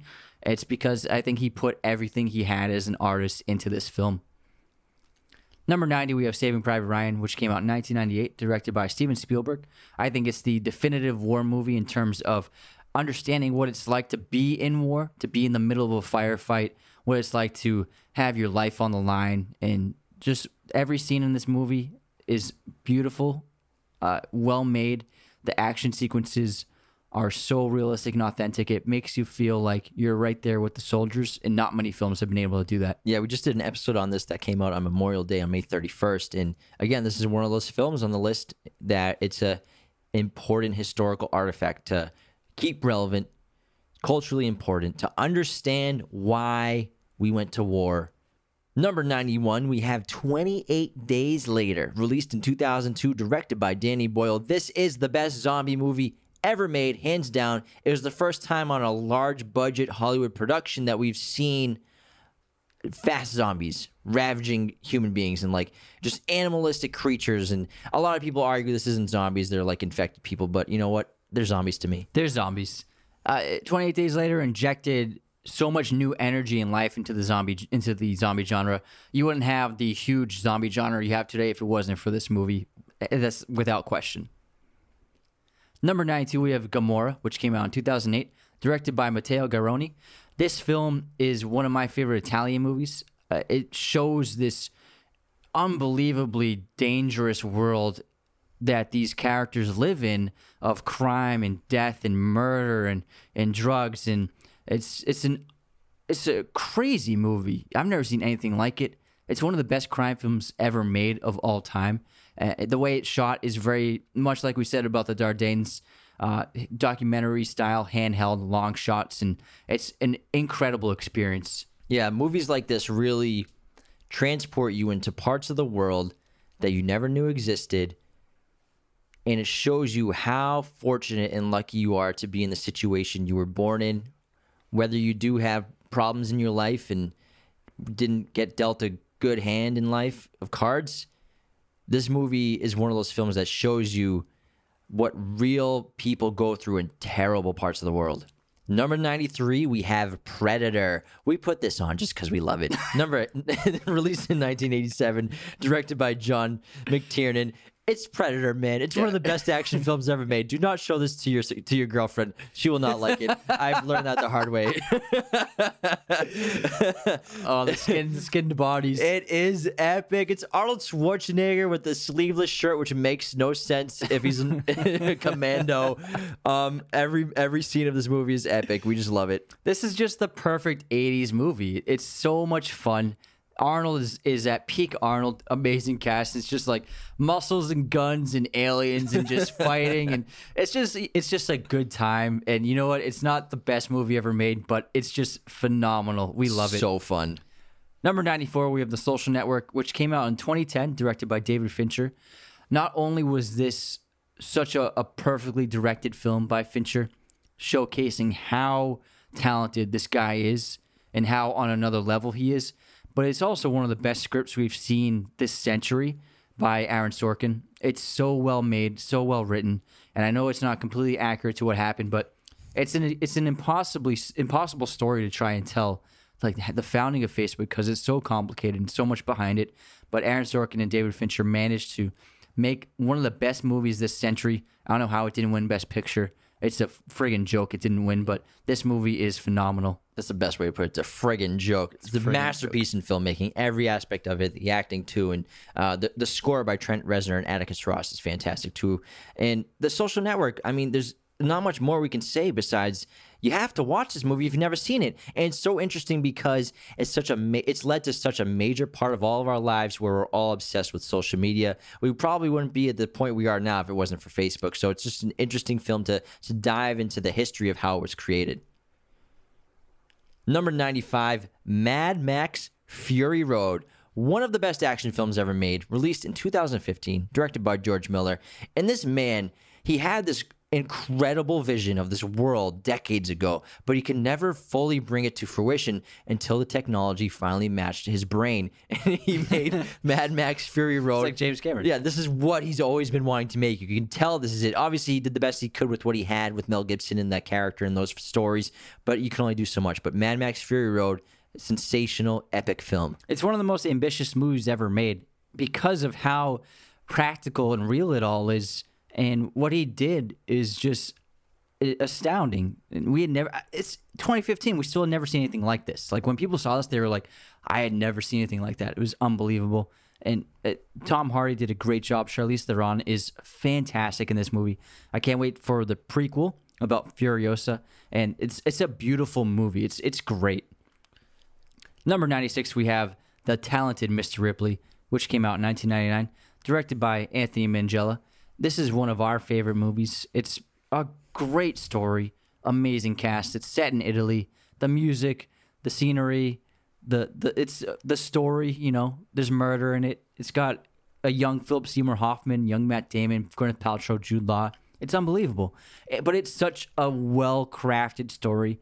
And there's just something about this movie. I just like to watch it a lot. I don't know why. I'll just be like, I'm just going to put Talented Mr. Ripley on it. It's a 2.5 hour movie, but I just adore this film. The cast is absurd. We got all these mega stars so young in 1999. Somehow they got them all in here. We got Philip Seymour Hoffman, Matt Damon, Jude Law, Gwyneth Paltrow. You mean the actors I listed off? Sorry, it's late and I'm not even listening to you.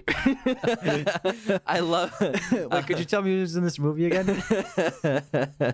The character Tom Ripley is one of my favorite characters in fiction literature in general. And Patricia Highsmith is one of my favorite authors. She's written so many great books. And Tom Ripley is this character who she's written, I think, 4 books about now. She's passed. She's written 4 books about. And there have been a ton of movie adaptations, but this is the best one. This movie's a masterpiece in every way. I love traveling to other countries. I love films that are set in Italy. And the director decided to put like this jazz fusion into it too, which is really cool. Breathe the new life into the character. But Matt Damon was born to play this role. He doesn't often play villains. This in like Interstellar, that's about it. I can think of Matt Damon off the top of my head as a villain, but he kills this role. He's perfect for it. Number 97, we have Joker, released in 2019, directed by Todd Phillips. This movie's a modern masterpiece. Todd Phillips, I knew he was a good filmmaker. I knew he was talented. Obviously, he made the Hangover movies. The first one's great, but I didn't realize how immensely talented this guy was and what kind of films he could make. And I can't wait for the sequel because he's going to be writing it. But Joker is such a disturbing, an incredible film. I think I described another movie on this list just like that. Joaquin blew us away with one of his best performances in his stellar career. And, I mean, if you didn't see this movie, you're missing out. Yeah, this is a fantastic film. A very unique take on a comic book character. I think the most unique one we've seen so far. And the thing with the movie is the first, half of the movie, I thought it was very good. But then when the climactic scenes happen, and there's this sequence in the film, it's about 10 minutes long, from the talk show to the riot and him standing on top of the police cruiser. I was just jaw dropped, wow, this is incredible.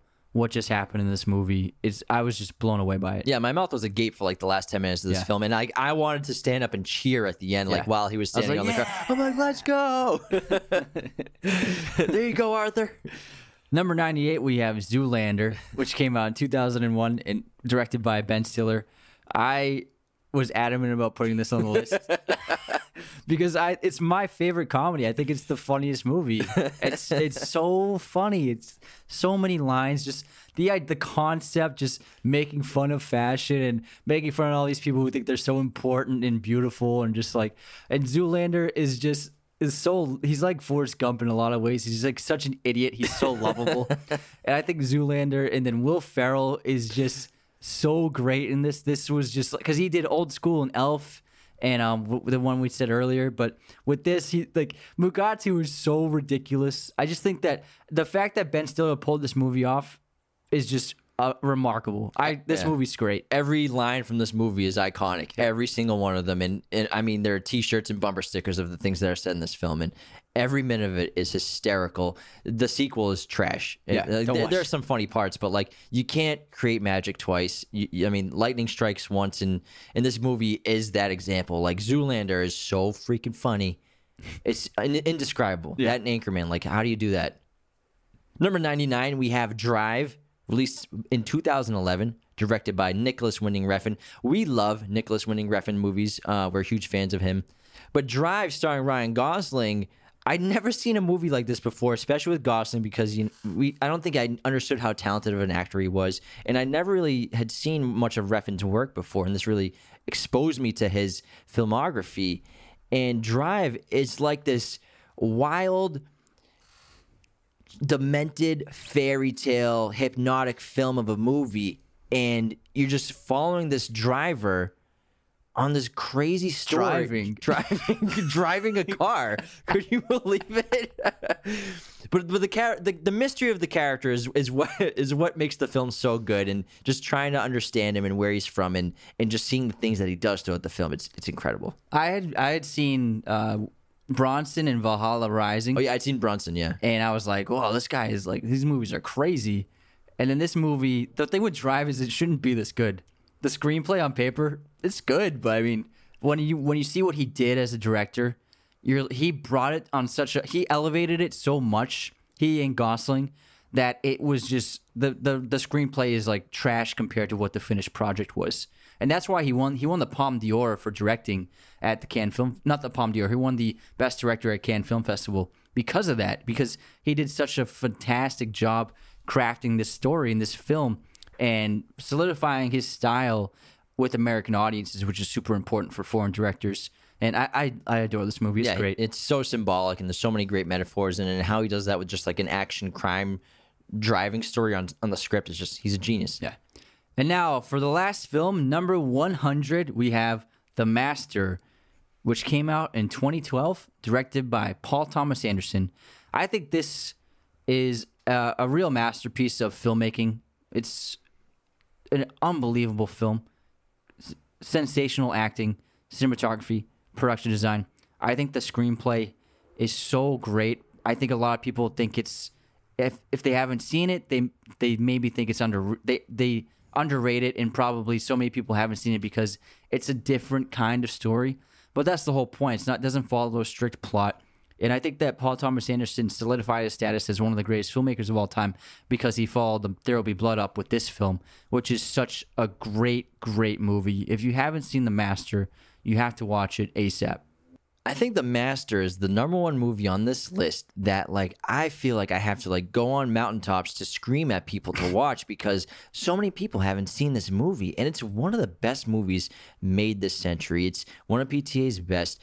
Every part of it is a masterclass in filmmaking. The characters are so well written and so well acted. The cast is insane. We got Joaquin again, DeHoff. We have Amy Adams. So many great actors and phenomenal roles in this movie. The cinematography of this movie is just magical too. It's sensational, but I don't understand why it's not celebrated like it should be. It will never, like, in 50 years it will be. Maybe, but I just won't ever understand it. It's kind of like maybe like Blade Runner 2049, how like it's not that celebrated of a movie yet, but The Master is, everyone has to see this movie. Yeah, agreed. All right, everyone, that's our list of 100 movies to see before you die. Hopefully you enjoyed it. I know some of you are probably upset that you didn't hear some of the ones that you were expecting to be on here. Sorry, Marvel movies made the list. It's our list. It's our list, all right? You make your own goddamn list. But thank you so No, we're kidding. I'm sure your list is going to be really great. Yeah, but thank you so much for tuning in today. We had a lot of fun doing this. Hopefully we make it to another 100 episodes with the show, and everyone... Then we'll do 200 movies to see before you die. That'll be a 4-hour episode. Yeah, I'm would be exhausted after this one. Man, I need to go to sleep. But thank you so much. Become a patron at patreon.com/Raiders of the Lost Podcast. Be sure to follow us on YouTube and watch the full-length videos so you can see my face and Anthony's face on your phone or whatever you're listening and watching at. Be sure to follow us on all the social media platforms that you have. We're on everything pretty much. And thank you so much for tuning in. Take care, everyone. Bye. Raiders of the Lost Podcast is a Mirror Image production. Sound mixing done by Jacob Kosler. Opening music by Chase Jackson.